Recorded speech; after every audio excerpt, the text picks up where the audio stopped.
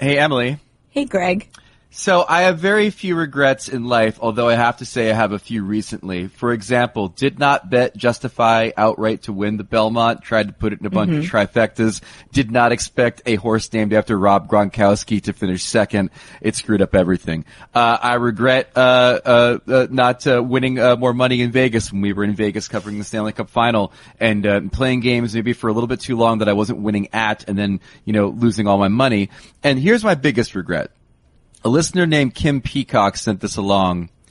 As of Monday morning, as we do this podcast, on the BradfordExchange.com, there was, for $130, a porcelain beer stein in honor of the 2018 Stanley Cup champion Vegas Golden Knights. Now, there is very, you always see the stories about where do the championship t-shirts for the losing team go, and then there's the, cut to shot of some place in Africa where they've been airdropped on a village and they're all wearing that gear, the Sharks championship shirts from a few years ago and that sort of thing. Rare is the porcelain beer stein collectible that you could have on your mantle to commemorate a championship that never was, a championship that, by the way, was 3 wins away from happening. And I blew it. There was a chance for me to order it this morning. I went back to check it before we did the podcast. The link is now dead. Apparently someone said, hey, by the way, Vegas didn't win. So this is now perhaps my biggest regret in life, to not own a Vegas Golden Knights Stanley Cup champion beer stein that I could have purchased from the Bradford Exchange. You know what? It's just going to be so much more fun when it's the year 2049 and you're at a garage sale and find it somewhere in Utah. No, you will be garage sale hunting in Utah in 2049. 2049 is not going to be a fun year for me because that means it'll be the year after the Rangers have won their next cup. As you know, every 54 years. Yes. Every Devil fan knows it's 2048. All right, so there you go. Capitals over Knights for the cup. We have much to speak of, including the booze-soaked travels of Alex Ovechkin through Washington, D.C. to commemorate this championship here on ESPN on Ice. Also, Chris Peters talks about the NHL draft. John Walton comes on to talk about the Caps parade, and the future of Alex Ovechkin in this league now that he is a Stanley Cup champion, plus all the usual fun and merriment that you enjoy on this podcast on a weekly basis, coming up on ESPN on Ice. So let's start the show. From the ice to your earbuds, a podcast about hockey, featuring things to do with hockey. From your friends at ESPN, it's ESPN on Ice with Wyshynski and Kaplan. Hey everybody, it's ESPN on Ice, the podcast where ESPN covers hockey. Not to be confused with In the Crease, the TV show where ESPN covers hockey. I'm Greg Wyshynski, senior NHL writer. I'm Emily Kaplan, a national NHL reporter. And we are doing this show a few days after the Capitals eliminated the Golden Knights of Vegas. Why weren't they the Golden Knights of Vegas like the Mighty Ducks of Anaheim, the more I think about it? I guess that would really make it missed opportunity. It would make it even, the whole point of them being the Vegas Golden Knights versus the Las Vegas Golden Knights was that Bill Foley thought Las Vegas Golden Knights was too wordy. So I'm guessing it's the same thing, where Golden Knights of Vegas, of Las Vegas, would be like word salad.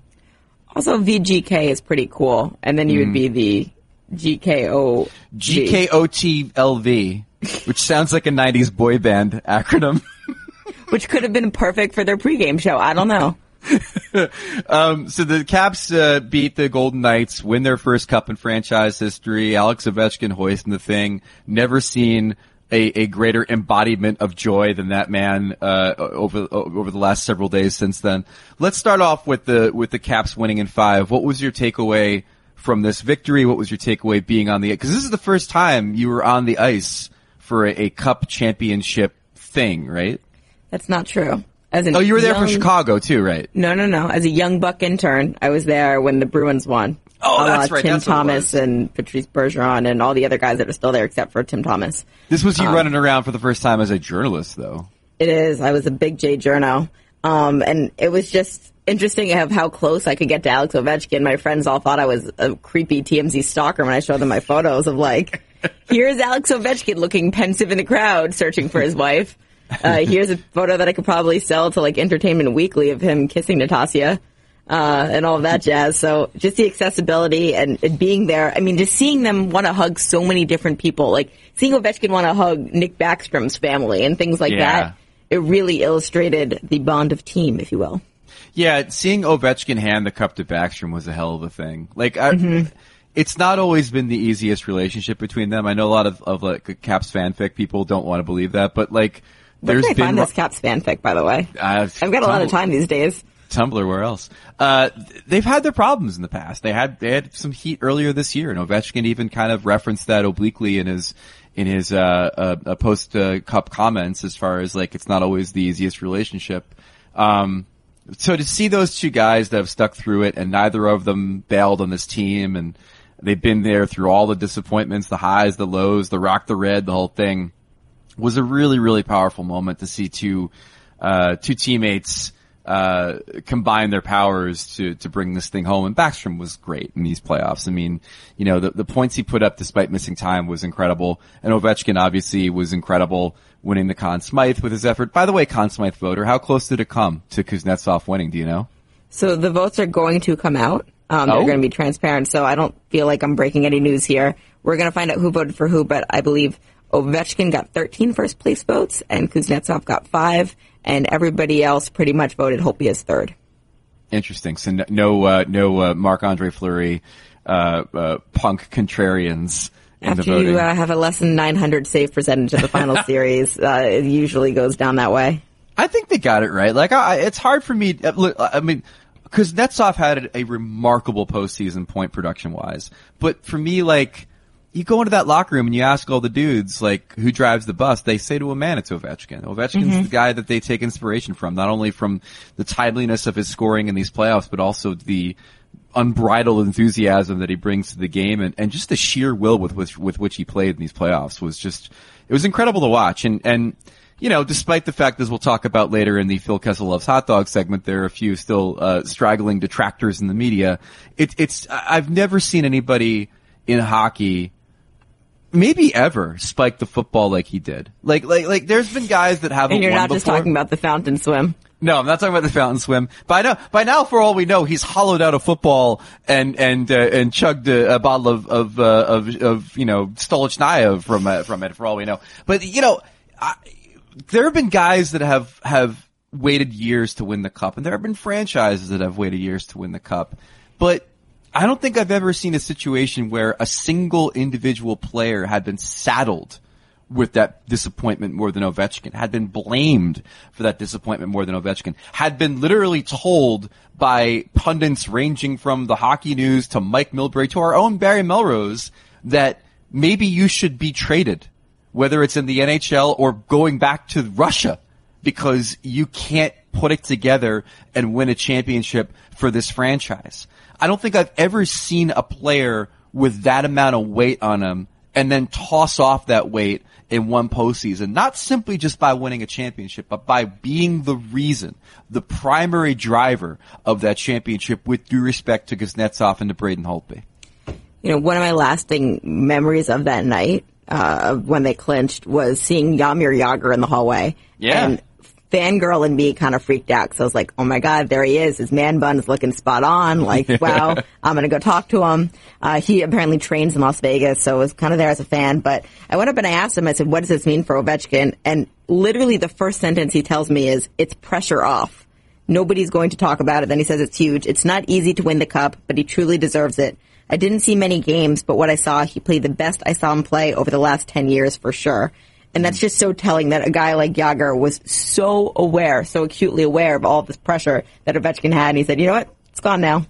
Yeah, and he probably also had the Golden Knights plus the 2.5, so he's probably feeling good no matter what happens. That Jagr. Always that Jagr. But so we see Ovechkin win. We see the Caps celebrating. One of our favorite moments after the game is we managed to see them all getting on their bus after the game, leaving the arena after their drunken merriment in the locker room. Now, do you have a favorite post-series victory, pre-parade Alex Ovechkin moment so far through all of the videos and all of the things that we've seen? Yes, it's Natasha Ovechkina's Instagram feed. I want to get her all the followers. She's doing God's work right now. Yeah. I believe it has been reported now that maybe their family's going to grow. Scott Oak of Sportsnet blew up that spot on the ice to where he's like, I understand, Alex, that you're going to be adding an addition to your family. And we're just like, what? You know, I mean, she was showing, but no one was really writing about the fact that he was going to be a father. Right. I don't think it's anybody's place to report unless the family itself's going to report it, especially in light of things that happened this year with, you know, people losing their children. It's, right, you know. Precisely, yeah. Anyways. Them in bed with the cup was amazing. Not them in bed with a cup. She's getting ready to go in bed and she finds Alex already there with the cup, just caressing it, watching him by himself in his own backyard, just doodling onto We Are the Champions as this huge flame engulfs on their grill and he's just totally oblivious to it. It's been pretty illuminating. That and Jacob Rana has been the breakout social media star. Jacob Verana getting tattoos. Can I say my favorite part of the tattoo? Yeah, what's that? And Dmitry Filipovic brought this up on Instagram when he has or on Twitter rather, when he has the photo of him revealing the tattoo. Yeah. He's peeling up his T-shirt to reveal a wrist tattoo. It's amazing. Obviously, there's been a ton of Ovechkin greatness in the last few days, but by far from me, listen, I understand that it is an era of social media. It's an era of smartphones. It's an era in which we have access to these things in greater ways than we have in previous years. That said, I do want to believe that this was the first Stanley Cup keg stand that we've ever seen. I want to believe that he is the pioneer of it, that others will follow in his footsteps.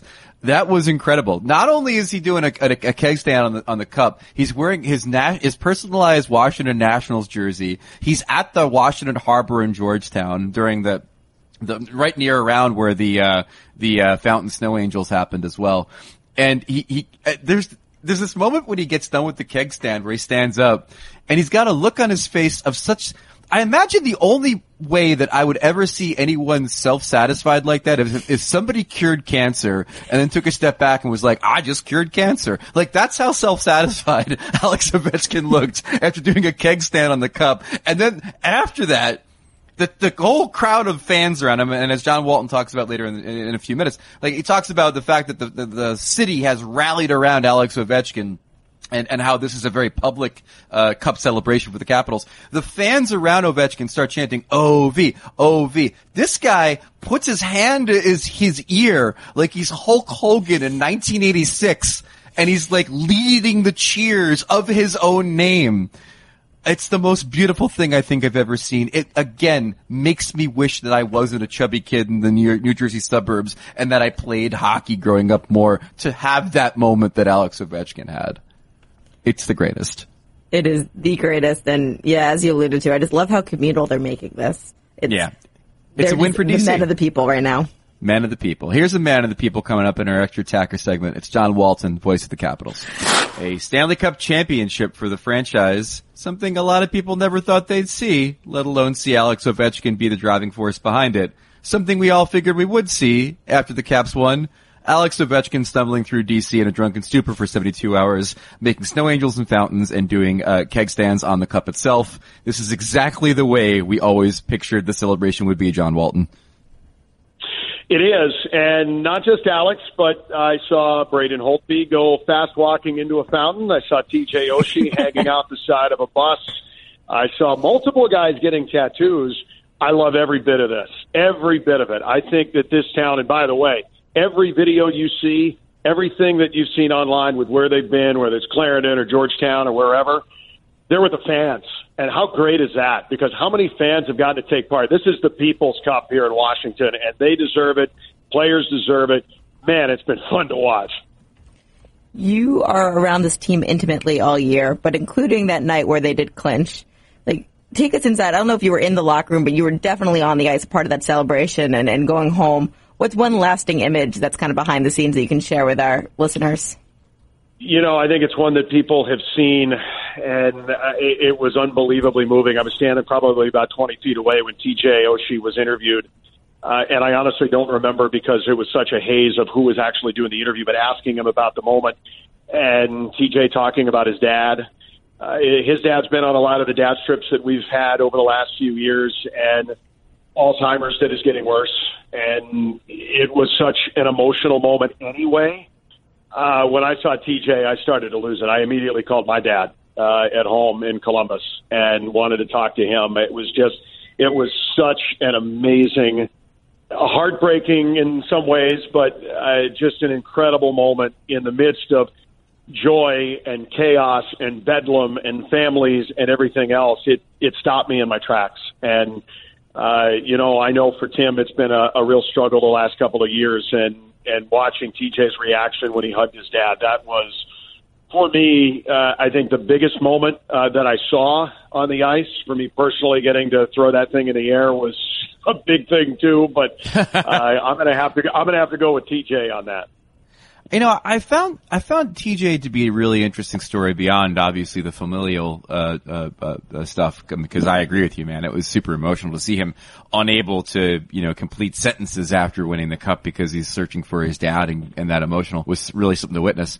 But in reading Izzy's and Barry's story in the Washington Post about the journey of this team throughout the year, the ups and downs, the roller coaster, I do track back to the contract they gave Oshie, which for a team that maybe had been looking at a window closing may not necessarily have been a contract they would have given out to somebody who was there for years of it not working. And yet they bought him back, and one of the reasons they bought him back was for his attitude, for his positivity. And I thought that was a really interesting brick in the foundation of what ended up being a championship team. Yeah, I think that's a great point, and I think that is one of the biggest reasons you bring TJ back. It's a long-term contract, absolutely. I think the hope is by the time that you're in the back half of it that the salary cap's gone up enough that it may not have the impact that it does today, but at $5.25, it certainly does get your attention at the moment it's signed. I think that this has happened the way that it has, where the Caps have won, and outside of talking a little bit with Tom Wilson about, what happens moving forward as an RFA. I mean, you've got the top 9 under contract, essentially, and now you won, and that core is coming back.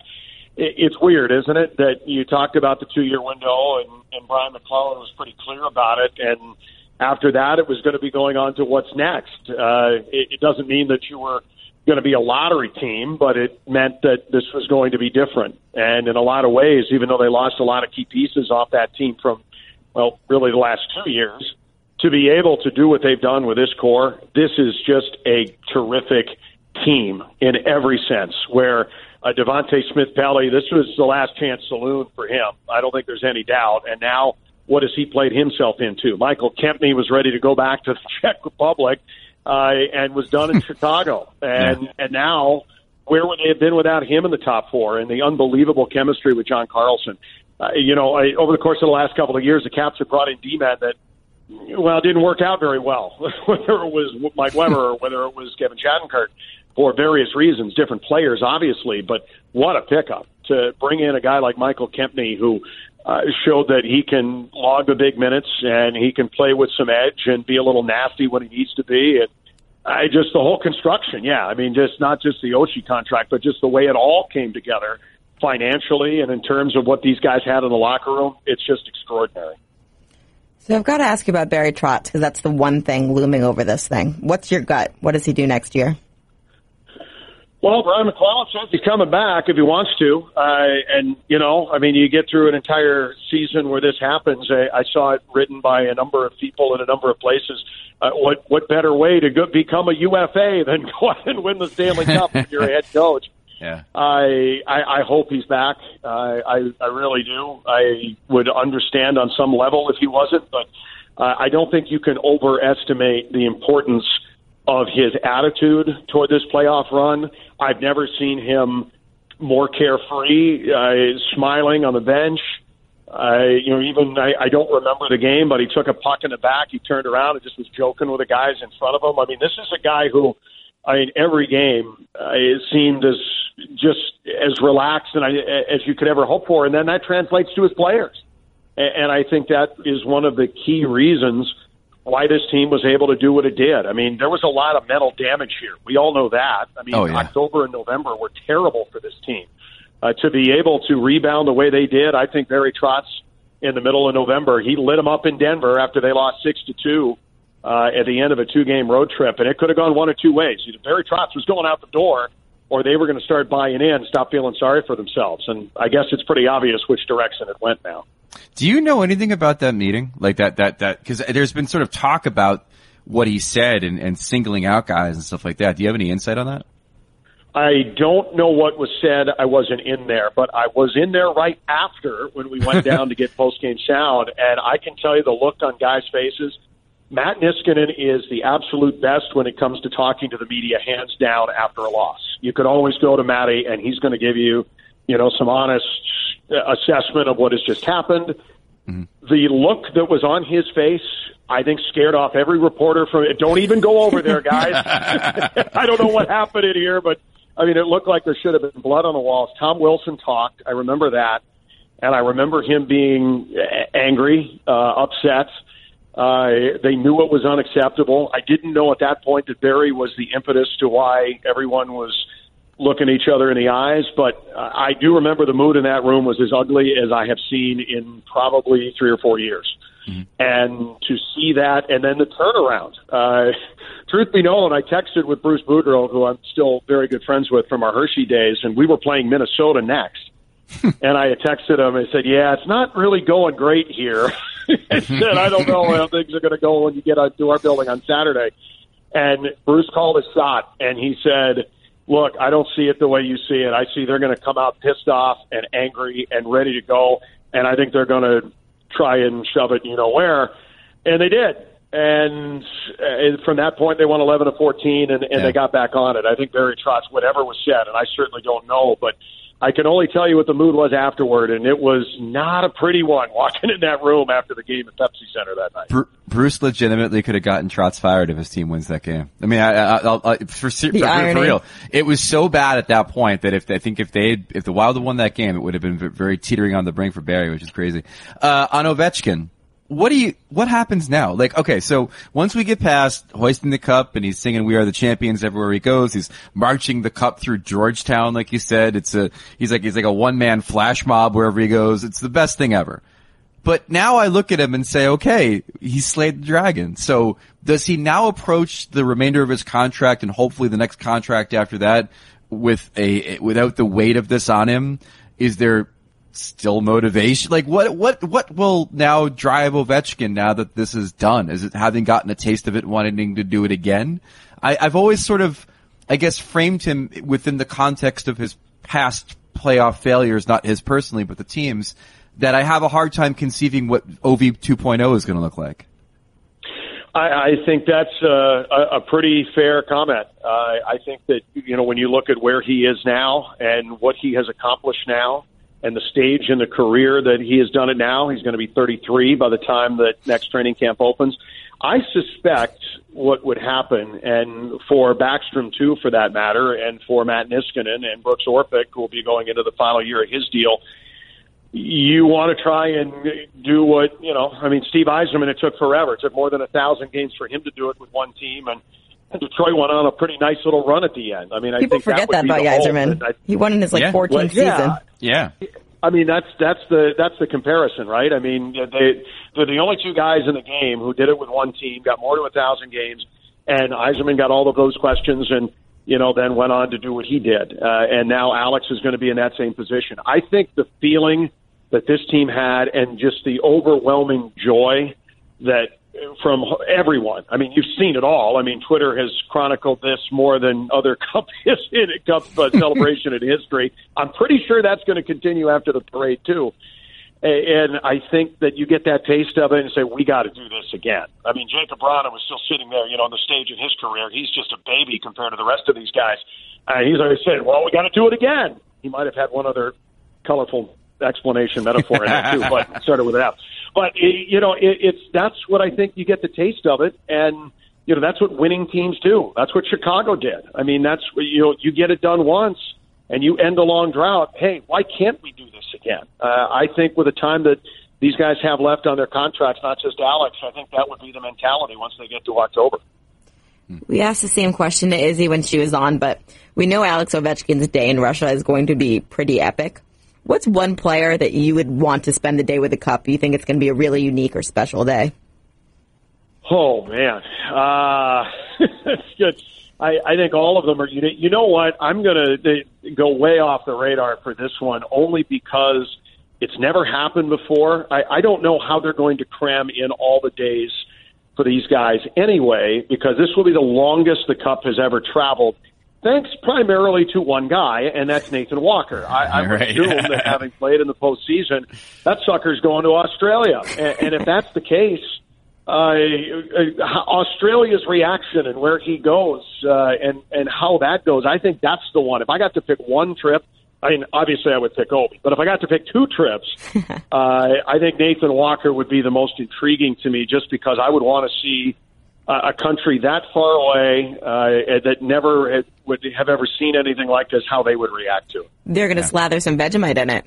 That's what they're going to do, John. Put on their Nikes and Adidas and run around with it.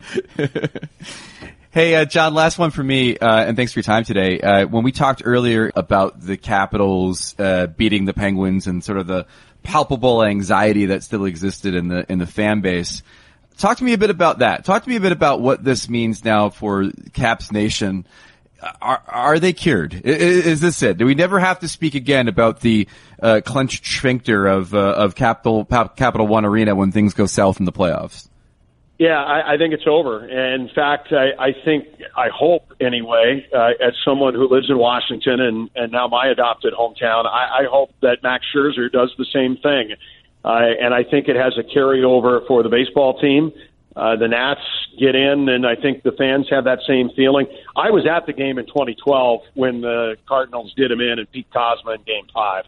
And I walked out and going toward the Metro, and the guy in front of me doesn't see me there. I said, man, it's just like the Capitals, man. It's like, this stinks. This is terrible.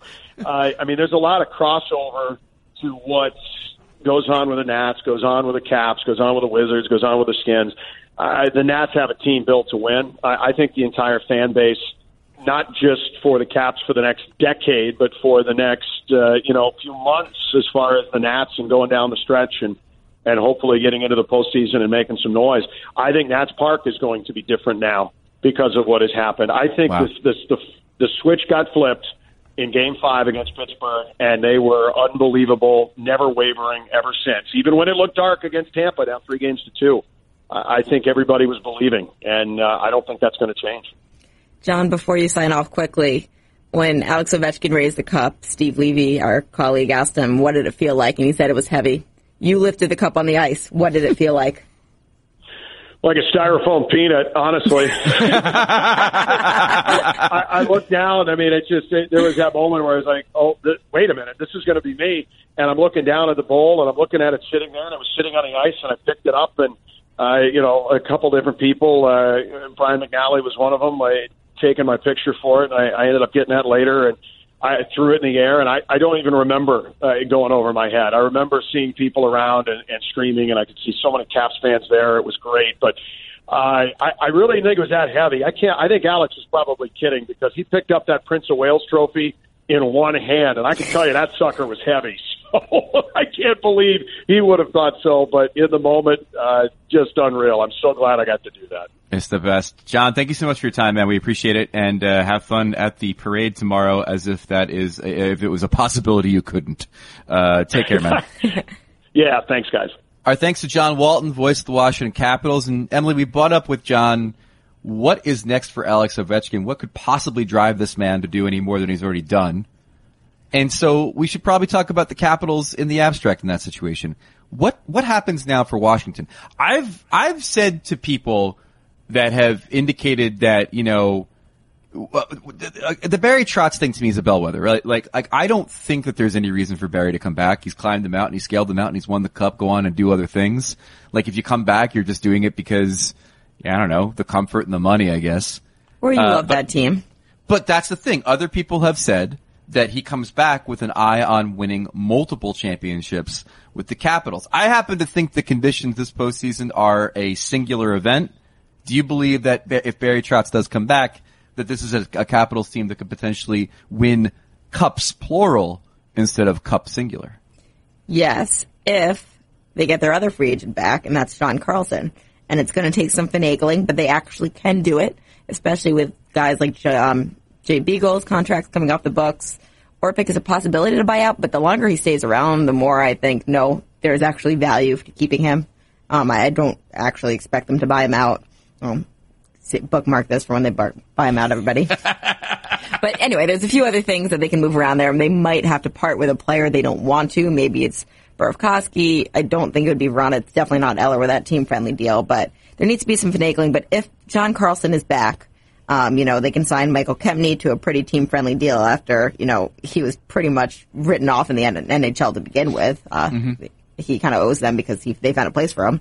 There's no reason that this team should regress because now they know what winning feels like and they've gotten over that hump, and that psychological hump is really the biggest thing that was preventing this team from being a winner. Yeah, they've got some, like you said, they've got some decisions to make in the offseason. Tom Wilson needs a new contract. You wonder what that's going to end up looking like. They've got some other contracts that are up, nothing major. Holtby is actually a UFA after, in summer 2020. Can I interject for a sec? Yeah. It's all but a given that Grubauer is gone, right?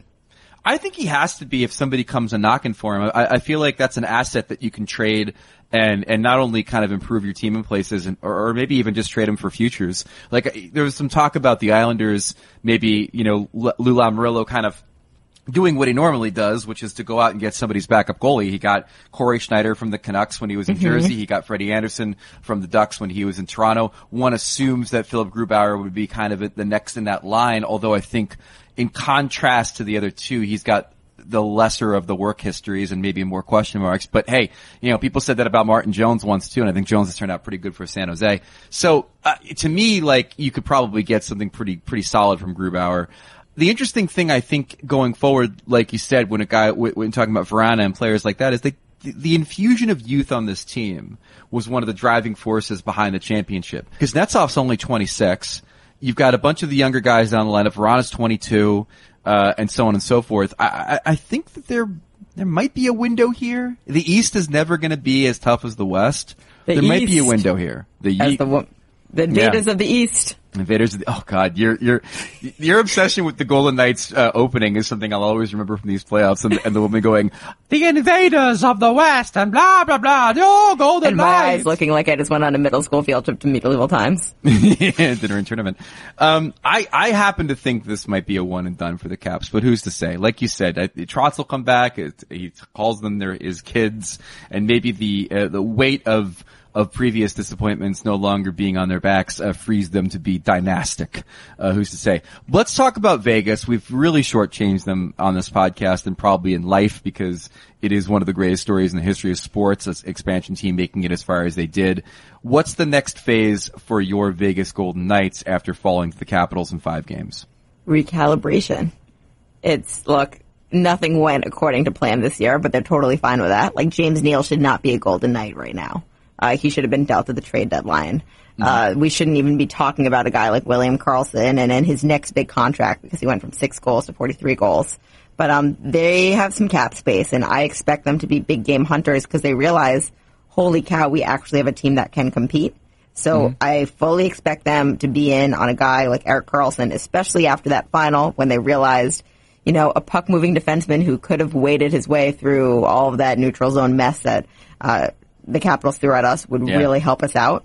I would not be shocked if I hear them trying to put in a sneaky bid for John Tavares because why not? And that's kind of where I see this team is, look, they're going to start shooting big. They have Marchessault signed through 2024 now, so they got that going for them. At a very team-friendly rate. They're going to have to figure out William Karlsson's deal and what's fair for a guy that may be a one-season wonder, or may not be. I don't think he is, though. I hope I'm a he's believer. not. I'm a believer too, but I'm a little bit, I give pause to the fact that he didn't have the best later stages of the postseason. But he's a great two-way player, and I think that you'll do well signing him and hoping that he can at least repeat some of the goal-scoring prowess that he had. Nate Schmidt probably gets a long-term deal this summer. Fleury only has 1 year left on his deal. That's the extension that's definitely going to happen. That's a extension that's definitely happened. Face the franchise. I agree with you on Erik Karlsson. And I also think that it's really interesting. When you can't discount the fact that Vegas in a lot of ways was a bit of an unknown coming into these playoffs, right? Or coming into this season rather. In the sense that you had a lot of people on the outside looking in being like, what's life in Vegas like for me? From a player's perspective. And you can have acolytes like Derek Engelland and all those others selling it, telling everybody how great it is. Hey, don't worry, there's Whole Foods here. Yeah, right. Until you actually see guys enjoying it and thriving and see the amount of people that get at practices and see what the organization was, don't discount the fact that this has been 4 rounds now of the greatest infomercial you could possibly buy for the Vegas Golden Knights as a franchise. The same thing happened with Nashville last year. There was always talk about Nashville as a hockey market and Nashville is this and Nashville is that. But until you get a 4-round infomercial showing you what the fan base is, what the community is, what it has to offer, what the franchise does, what the organization looks like, maybe guys on the outside don't quite get it. But I think now Vegas is a desirable place to play. It's a cheap place to live. The organization is gets high marks as being first class from everybody involved in it. And clearly it's an owner that is going to now be committed to repeating these results going forward. So it's going to be real interesting to see how much interest they get from free agents. And it's going to be really interesting to see how many guys currently on the roster that may not have, been down with re-signing with Vegas a year ago are going to do whatever they possibly can to stay there now. Yeah, no, it's a great point, and you can't discount the fact that Gerard Gallant is a player's coach and finally found his groove again after, not having the perfect fit in Florida. And you're right, all these guys are going to go to their off-season training in Saskatchewan and Toronto, and they're going to tell their buddies, like, what was it like this year? It was awesome. Management treated us great. We had the best time. So yeah, I think that's a great point, that it's definitely raised his profile with potential free agents. And you know what? The reason I bring up Tavares is golf. Yeah. There's great golf courses. Apparently that's high on his list. The man loves his golf. I still wonder about if the Western Conference is really where he would want to be, but the man does love his golf. I don't think it's happening. Indeed. All right. Coming up after the break, Chris Peters is going to tell you every single thing you need to know about the NHL draft. Well, maybe not everything, but most things. You're listening to ESPN on Ice, and we'll be back after this. All right, we're back. ESPN on Ice. Greg Wyshynski, Emily Kaplan. Joining us now will be Chris Peters, who, as you know, is the ESPN.com draft guru. He has many thoughts about what is going to happen at the top of the draft, throughout the draft, in the future. And he's a guy that you're definitely going to want to follow as far as his work on ESPN.com as we ratchet up our coverage of the impending NHL entry draft and all the fun that comes with it. You know him, you love him from ESPN.com, just like you know me and Emily and love us from ESPN.com. The difference is that Chris is really, really smart and really, really good at knowing about the future of the National Hockey League, whilst Emily and I control the present. Chris, welcome to the show. Well, thanks for having me, Greg and Emily. It's good to be with you, and I appreciate that intro. I did bring a crystal ball with me, so we should be good to go. I don't know if this is in your crystal ball or not, but I feel like every draft has a defining character. What will we know the 2018 draft known to be for? Wow, that's a good question. Well, I think it's specifically going to be just known as the Dahlin draft. He's such an overbearing prospect among them all. Certainly a draft. He's kind of emblematic also of the fact that this is a draft of the offensive defensemen. You're going to see a lot of puck movers going in the first round. A lot of guys that kind of play the style of today's NHL. You talk about Quinn Hughes, an excellent skater and puck mover. Guy like Ty Smith out from the WHL. Probably a mid-range first rounder that put up a ton of points. And Evan Bouchard, who had one of the highest scoring seasons by a defenseman in the OHL in the last 20 years. So, he's an exceptional talent as well. So I think that's going to be one of the defining traits of this draft is the year of the puck mover. Yeah, and I guess the next question is about Dahlin. So from what you've been able to glean, what kind of impact could he have in year one for a team like the Buffalo Sabres, who obviously are lauding this kid as a potential franchise savior? Can we expect him to be that impactful in year one, or do you think there's going to be a bit of a learning curve for him? Well, I think there's going to be a bit of a learning curve, but it's more just because he doesn't have a lot of support there. There's not a lot of players that can kind of help him out and not have him play too many minutes. I think we've seen it with Rasmus Ristolainen. He plays a ton of minutes. I think he'd be much better in smaller doses, but you really can't do that because he's the most talented defenseman you have in a shallow blue line. So I think that it's going to really depend on how much support Jason Botterill can get for Dahlin. But no question, he thinks the game at such a high level.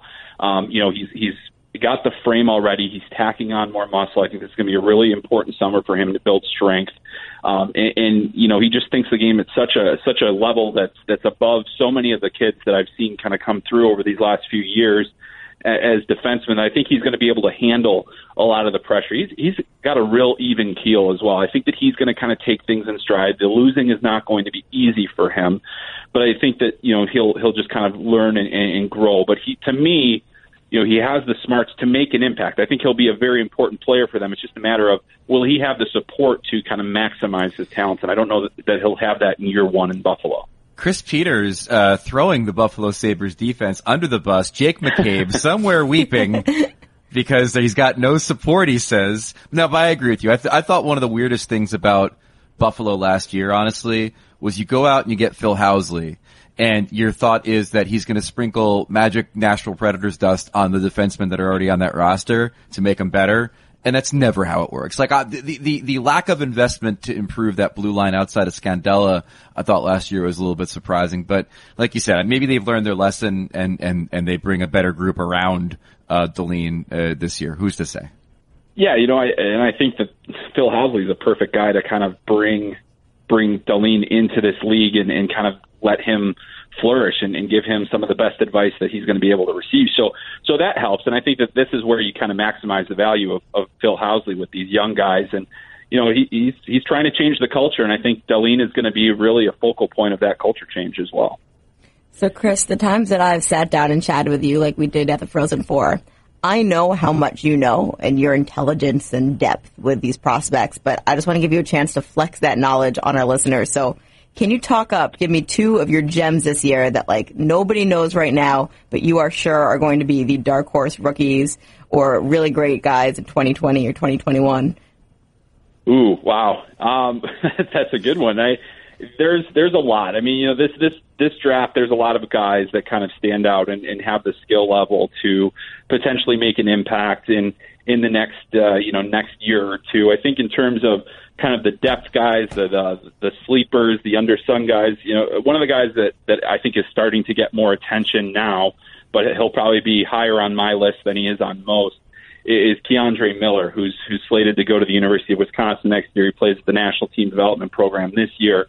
He's a 6'3" defenseman, super athletic. He's only been a defenseman for the last 3 years. To see his progression over 3 years since converting in high school, in Minnesota high school, and then going to the national team program and playing at such a high level, I think the sky's the limit for this kid. He's got those offensive talents that he kind of carried over from when he was a center as a younger player. He's just starting to learn how to use those as an offensive defenseman, and I think that he's going to get more and more comfortable with that as he's in college, and just a super strong player as well. He said at the Combine that he's trying to model his game more after Seth Jones, and I can see kind of some of that already. He doesn't quite have the poise of Jones, but he has a lot of the physical tools that Seth Jones did coming into the year. So he's a guy, at least in terms of first-round prospects, that I think has a real opportunity to make a pretty significant impact. And then the other guy that I really like in the first round is Jonatan Berggren, who's a really super skilled player. He's really he's an exciting player to watch. He was one of Sweden's leading players at the World Under-18 Championship. He's electric with the puck on his stick. I think he kind of came into the year a little bit undersung. He's kind of looking more like a second round prospect. I've got him as a top 20 pick in my draft personally. If I was making the decision, I wouldn't wait to pull the trigger on him, because he's a guy that with his skill level and his hockey sense, I think he's got an opportunity as he gets stronger to make an impact at the next level. And I'm sure we'll see him making some noise in the Swedish league next year. Still a few years away for him, but really exciting prospect for me. All right, there's the deep future. Let me ask about a little bit more current. So we are obviously, as you know, fans of Tom Dundon here on this podcast and the crazy chaos He's a friend of the pod. That is the Carolina Hurricanes. What do you think they do it to? I'm very curious. I think there's more potential for insanity at number 3 with the Canadiens. I think that the Hurricanes are going to get exactly what they need out of Andrei Svechnikov. I think they would at least consider Brady Tkachuk at number 2, but I think they're going to stick with the consensus and go with Svechnikov because he brings the things that they want. They want to get bigger. They want to be tougher to play against. Andrei Svechnikov, when he has the puck on his stick, he's very difficult to play against. He's got a power game, a tremendous shot, gets into space very well, has enough skill to beat guys one-on-one. But it's that power element that I think that they're looking for. And certainly Brady Tkachuk brings that as well, but he doesn't have the high-end offensive talent, even though he is a very good offensive player. He doesn't have that same talent as Svechnikov. So could they go off the board? Could they trade the pick? They could do a lot of different things. But I think that for what they're looking for, based on everything we've heard, I think that Svechnikov is the guy that best fits what they're trying to do and that with their draft this year. All right, so following that thread, you said chaos at 3. Like, to me, Brady Tkachuk's a pretty obvious choice there for Montreal. But, I mean, is the more obvious choice to try to find someone in the top 8 that lusts after Brady Tkachuk and make a deal? I think that's certainly a possibility because based on, it was interesting, Philip Zadina at the Combine said that he thinks that Montreal is going to go with a center or defenseman. So he doesn't think that he's going to go there, even though he's, the consensus number 3 prospect. It's really between him and Brady Tkachuk for number 3. And I think that there's certainly huge interest in that, and if they could potentially use the pick and go a little bit off the board and get the Finnish center, Jesperi Kotkaniemi, who is an exceptionally skilled player and a very smart player and plays a pretty physical game, kind of fits into what they're looking for. But I don't think you're maximizing your value. So certainly if you say, somebody that really would like to get a high-scoring winger like a Zadina or get that grit level with Tkachuk, who also brings the skill, then, yeah, I think you want to try to look to move back because there's still going to be a defenseman or a center there. If it's not Kotkaniemi, it's Joe Veleno or Barrett Hayton at the center position. And defensively, you got opportunities to get Noah Dobson or maybe Evan Bouchard, Adam Boquist, Quinn Hughes, whoever falls there.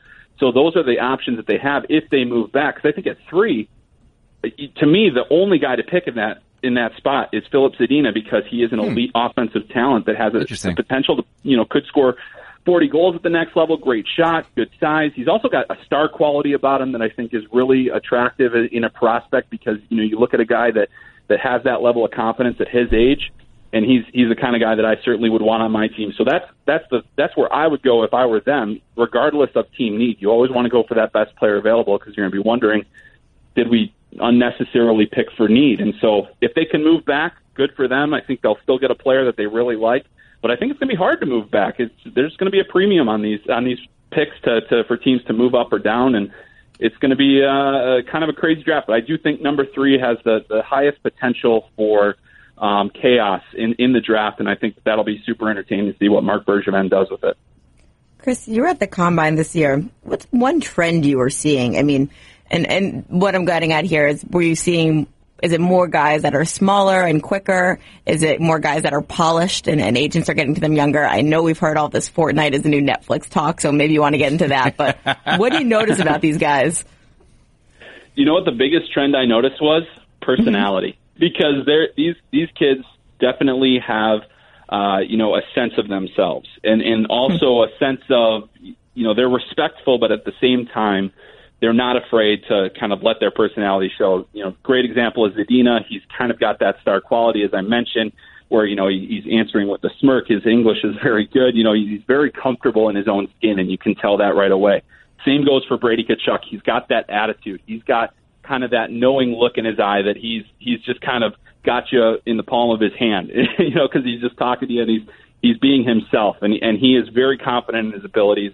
And I've got something coming out next week that will kind of showcase both Brady's personality and Matthew's personality as well, because we talked to Matthew Tkachuk about Brady as well, and it's very interesting to see the way that those two can kind of play off of each other, and certainly a great relationship there. But it was across the board. There are a lot of players that just were very comfortable. There are some that are certainly the old cliches and stick to that because that's all they've ever known. But I think we're getting to a point where this generation of hockey players, the younger generation, is starting to feel more comfortable with showing who they really are and having a little bit more fun with it. I think the game is fun for them. And yes, and also, video games was absolutely a topic at the Combine. Everybody was talking about it. Apparently there was a lot of Fortnite going on at the hotel. So, so we'll keep an eye on that as well. Yeah, they're probably a lot looser because I straight up murder them all in 20 on 20 on 20 on 20 Fortnite competitions and Battle Royale. Like these prospects are probably these noobs that walk around and I just snipe them from far away, get my 20s. Listen, I had two more questions for you about this draft. And the first is about a kid that first came on my radar via YouTube when he was a little pup. And that's Oliver Wahlstrom. He's been projected mostly to be, I think, a Blackhawks choice at 8. Tell me about this kid and tell me where you think he ends up. Yeah, Oliver Wahlstrom is an incredible goal-scoring talent. And, that video that you referenced, I think, got him a lot of attention at a young age. Certainly went viral. He was in that Boston Bruins mini-sticks game and did the lacrosse move perfectly. And, the amazing thing about him now is I watched him quite a bit last year, and seeing the way that he's progressed this year, he's got more power. He's a big kid. He's about 6'2", close to 200 pounds, solid muscle, skates with some power. But the thing that stands out for everybody is the way that he shoots the puck, and he can score from anywhere. I think he had 80 more shots than his next closest teammate. It's like Alex Ovechkin level kind of shot production as a 17-year-old. He's supposed to go to Boston College next year, but I think that if certain teams that if they pick him high enough could be very interested in maybe sending him to the American Hockey League, because I don't think he's that far away. It's fine to go to college as well. And but if he goes to BC, he'll do great there. But he's such a tremendous talent. I think there is a chance that he falls to the Blackhawks at 8, but I think that his draft stock has trended up since the World Under-18 Championship, when he was just scoring goals from wherever he wanted. He scored 48 goals this year at the National Team Development Program, which is a really tough place to score. So to me, he's a bona fide top 8 for sure. He'll be in, I believe I have him 6 on my list that'll be coming out this week. So keep an eye on him because he is absolutely a game-breaking player. And then last one for me, Chris. You have 2 names in front of you. You can only keep one name in existence. The other person has to change their name to Joe Smith permanently. So which name do you keep? Jet Wu or Nando Eggenberger as far as awesome 2018 NHL draft names? Oh my gosh, that's not even a choice in my opinion, but Chris. Well, I mean, Jet Wu is the most style and profile and prospect in this draft based on name alone, so there's no way I'm letting him change his name. What? That's an upset. That's not where I would go. Yeah, Emily and I were both definitely thinking Nando Eggenberger for that, but Jet Wu for a Nando. Jet Wu is definitely a name that I could dig because as like a former editor, kind of headline writer type, I mean, Jet Wu is just built for first and last name built for awesome headlines, while Eggenberger is like broken egg, cracked an egg, blah, blah, blah. So, Jet Wu, I think has virtue, but for the sheer poetry of the name, Chris, Nando Eggenberger. Well, that's fair enough. I'm going to stick with mine. That's fair. Conviction is a big thing on this pod, and you were an awesome first-time guest. I'm sure we'll have you again, and I'm just excited to hang out with you in Dallas. Yeah, I'm looking forward to seeing you guys. It's going to be a lot of fun. Indeed. Chris Peters, thank you so much for joining us, bud. Thank you. Our thanks to Chris Peters for breaking down all the NHL draft stuff. And now it's time for our favorite segment each week. Phil Kessel loves hot dogs. No, he does not love to eat hot dogs. Good one, Randy. Good one. Good one, Randy.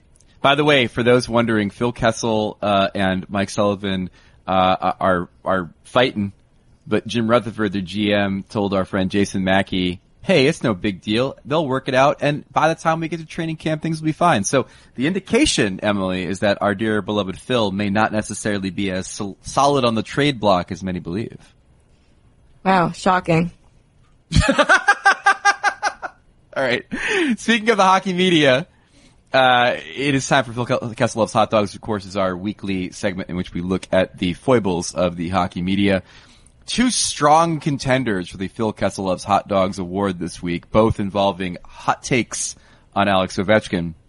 Hot take number 1 is from Larry Brooks, who, as you know, Emily, recently added to the Hockey Hall of Fame, or at least he will be. He is the winner of the Elmer Ferguson Award, the award given to the journalist amongst the hockey media that we want to put up on a pedestal and say, yes, this is the best among us. Larry Brooks decided after Alex Ovechkin won the Stanley Cup and therefore is a winner of the Stanley Cup and therefore can no longer be saddled with the failures of the past because he has, I don't know if you've noticed, won the Stanley Cup. Larry Brooks wrote a column, and the headline on the column is, Stanley Cup win doesn't erase Alex Ovechkin's ledger of losing. I just don't understand. Well, here's what you need to understand. It's just not everyone can have the same take, okay, Greg? It can't be a great story for everyone. There has to be some kind of counterpoint here. I think for me, like, you know, the counterpoint would be what? That he has to go 1-for-1 ratio every time he lost in the playoffs. He now needs a win in the playoffs to repeat it. It just makes you mental. No, I'm done. The other one that deserves mention here, and Phil Kessel loves hot dogs, would be Damian Cox. Now, Damian Cox is a Canadian writer and broadcaster who you may be familiar with his work in the Toronto Star and then also on Sportsnet. He once wrote a book called The Ovechkin Project, I think it was. This is an Alex Ovechkin book that he wrote many, many moons ago. And now that Ovechkin has won, he decides to throw some shade via tennis, which is also one of Damian's true loves. Rafael Nadal won his 11th French Open today. No video yet of him drunkenly rolling around in a public fountain because apparently some believe that's how champions should behave. So let's just dial it back and take a big picture look at this. So on the one hand, we can criticize Ovechkin for never having won, and then when he does win, never caring about one, and never caring about winning, and then when he does win, we can criticize Ovechkin for caring too much about having won. You know, it's a miracle Alex Ovechkin hasn't just, you know, dug himself a hole and climbed in it to never have to ever face life again, because you can't win in the eyes of some people apparently. Or if you do win, just don't be so happy about it, right? I just don't know what more we want from him. Indeed. All right, now it's time for Puck Headlines, looking around the NHL and the news of the National Hockey League. Dateline California. Ilya Kovalchuk is visiting both the San Jose Sharks and Los Angeles Kings. The speculation, Emily, has been that Kovalchuk may end up on the East Coast, but he is looking west. He talked to the Kings before he signed that giant illegal contract with the New Jersey Devils a few years back. I find Ilya Kovalchuk on the Sharks to be a really super intriguing thing. I just don't know if they would want to dabble in a long-term contract with him if he's looking for more than 1 year. No, I want them to dabble, and not only do they want them to dabble, but I want them to draw inspiration from the Los Angeles Clippers, hold him hostage until he signs, like they did to DeAndre or Jordan. That's all the NHL needs right now. Like, the NHL's at a high right now. We're talking about this final, I think, more than the NBA final in a general sense, just because of how boring and predictable it was. We had the Vegas Golden Knights, Alex Ovechkin partying. Like, just keep the momentum going. Do something crazy. You know, it's funny you should say that. That's a really good point. I think from a gameplay and chatter perspective, the Stanley Cup Final was much better than the NBA Final. And more people are talking about the Stanley Cup Final than they are. Especially proportionately to each league's respective fan bases. Correct. That said, it is a great reminder of the differences between these two leagues when you realize that the volume of conversation about the tangential things to the NBA Final, like, for example, where LeBron goes next, like, for example, the J.R. Smith fallout, like, for example, an NBA general manager who claims his wife created a burner account to release sensitive medical information about his own players. Now, all of that stuff is about 1 billion times sexier than anything that emerged from the hockey side of the equation. We can't wait to see John Tavares make a extremely calculated and long-awaited decision to return to Long Island. That's right. The decision. He'll do the decision at a pizza joint in Syosset. All right. Dateline PK Subban. Emily, love is in the air. It appears that PK Subban and Lindsey Vonn are dating. Love it. And it goes back to a comment Tyler Sagan said to me, and I think it was about Connor McDavid, unfortunately. But what the NHL needs, he's like, I want him to go out and date a celebrity. Like, I want to see him in People magazine. And look, there's only one man who's going to take a sacrifice for the NHL, and that's PK Subban, and they just seem like they're really happy, so good for them. I think that they seem very, very happy. His agents seem happy. His marketing people seem happy. Hopefully her agents might be happy. Her agents might be really happy. His fashion designers, obviously very happy, as there will be a lot of red carpet for him going forward. And I just hope that these two crazy kids stay in love when he's eventually traded to Arizona. Dateline Buffalo. Speaking of trades, should the Buffalo Sabres trade Ryan O'Reilly? Mike Harrington of the Buffalo News says no! The Sabres were a 62-point embarrassment in the season that just ended. How will trading O'Reilly make them better, asks Harrington. What say you, Emily? Should Ryan O'Reilly be on his way out of Buffalo, or is he part of the solution? I think he's part of the solution because he's a leader off the ice. I think one of the things we talk about so much with Buffalo is a culture change. And here's a guy that cared so much that he was raw and honest in his post-game comments in a way that we rarely see from NHL players. And I think he's a leader that young guys should follow. So I'd love to see him stick around. I think he's part of the solution, too. I mean, you could make the argument that the Capitals are a great reminder that although things seem disastrous, you don't get rid of your good players just because things are disastrous. Mm-hmm. The only reason you move off O'Reilly is that if his comments after the season about losing his smile and being sick of it all, if you think that's kind of toxic, then maybe you move off him.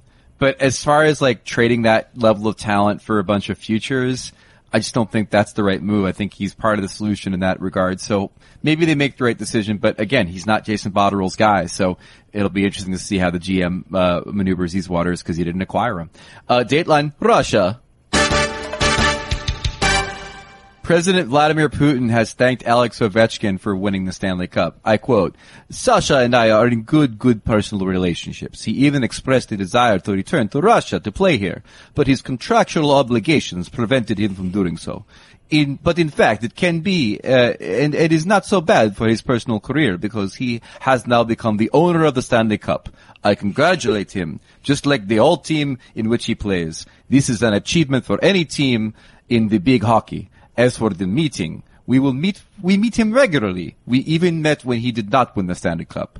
That's funny, like all of a sudden the Stanley Cup's going to get him a meeting with Putin, apparently. "I did not watch because I am very busy at work, and as they say in such cases," I don't know what the rest of that is. I lost the Google translation. But Vladimir Putin thanks Ovechkin, and obviously we all wonder whether or not he's going to show up at the White House to be with Trump with the Capitals when they bring the cup there. My question is, are they going to the Kremlin? Ovechkin definitely is going to the Kremlin. I don't know about the rest of them. They have that meeting. Kuznetsov standing meeting every year. Kuznetsov, Orlov, and Ovechkin at the Kremlin with the cup, I think, is a distinct possibility. But, we bought the White House.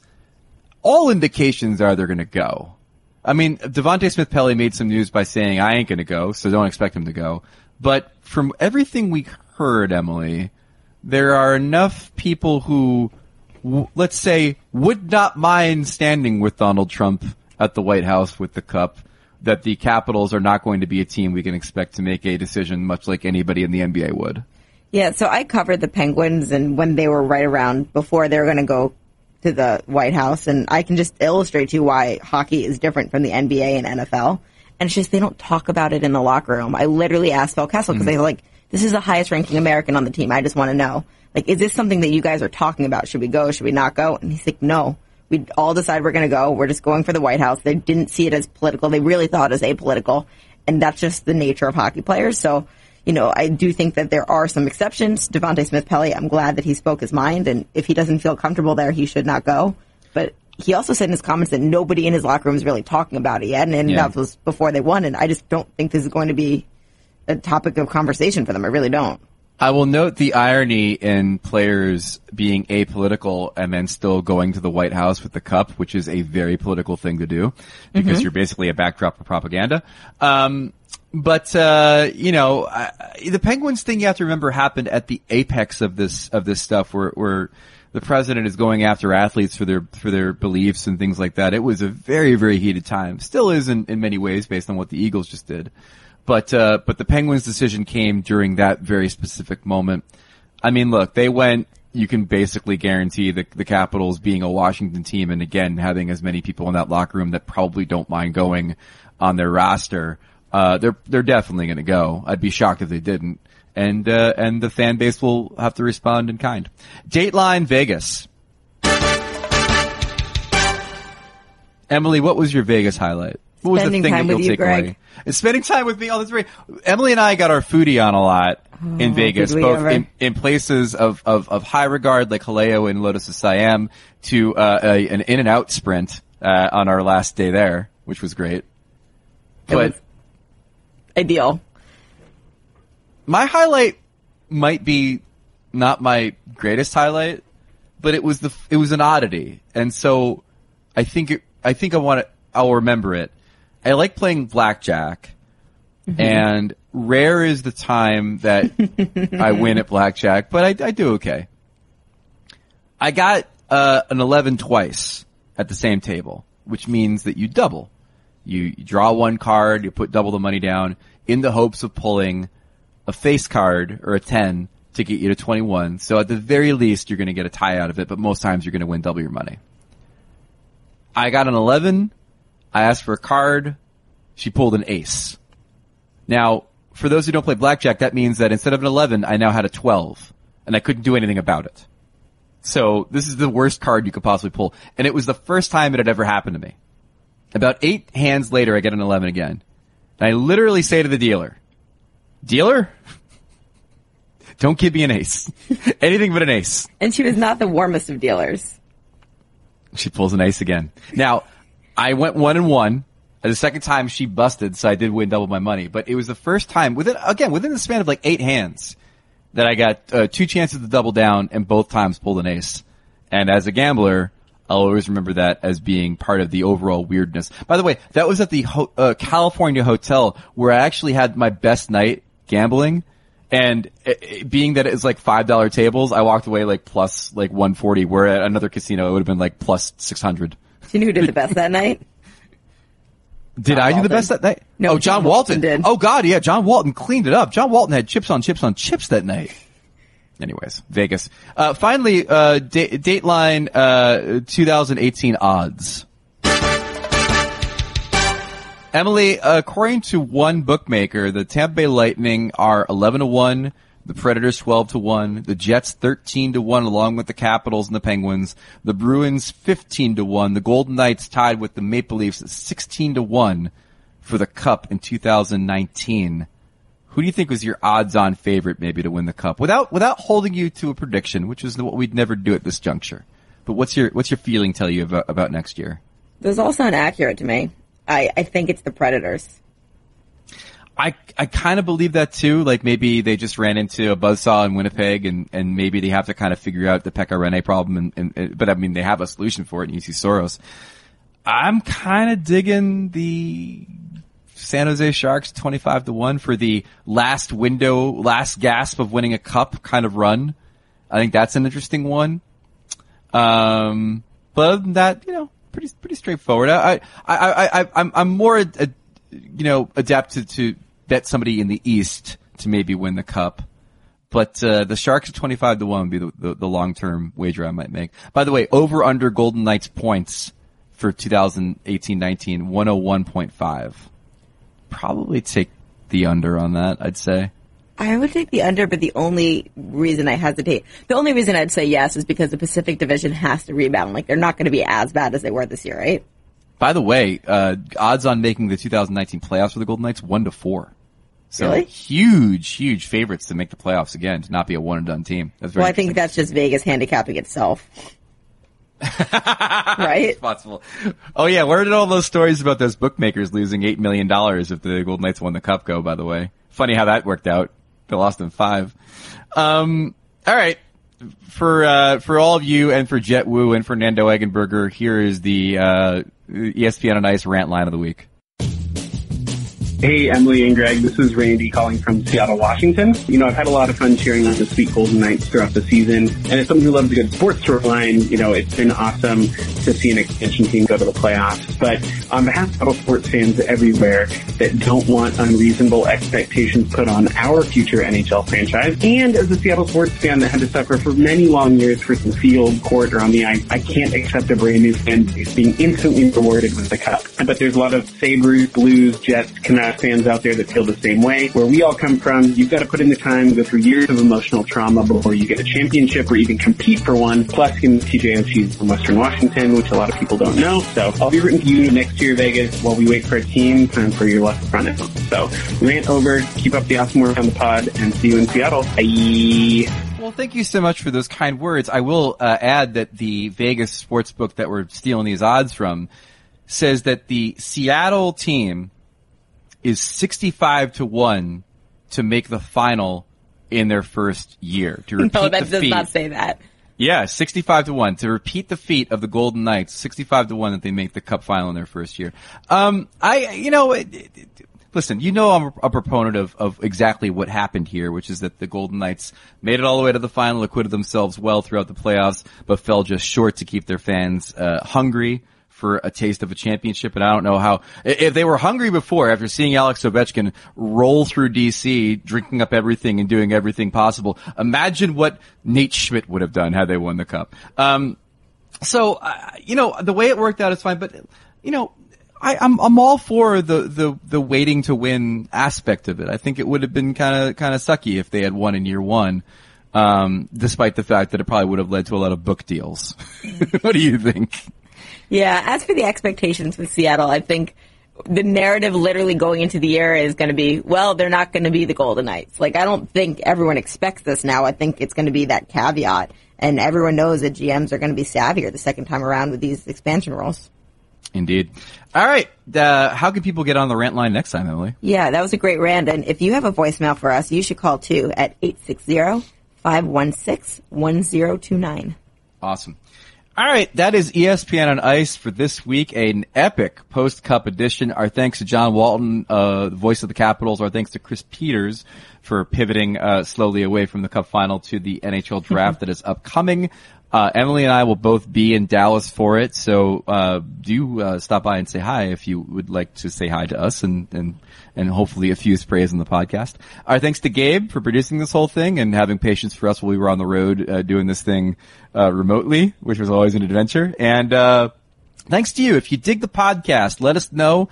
Best way to do that is in iTunes with a rating and a review. And tell a friend that you dig the podcast as well. And our thanks to you for all this. Some people have been asking about how long we're going to be going into the summer, and the answer is probably about a couple weeks into July. Still doing this. There's a ton of news that's still left to cover, so we'll hold off on the soliloquies about your support of the show until then. But for now, thanks for listening, and we'll see you next week. Bye. Bye. Bye.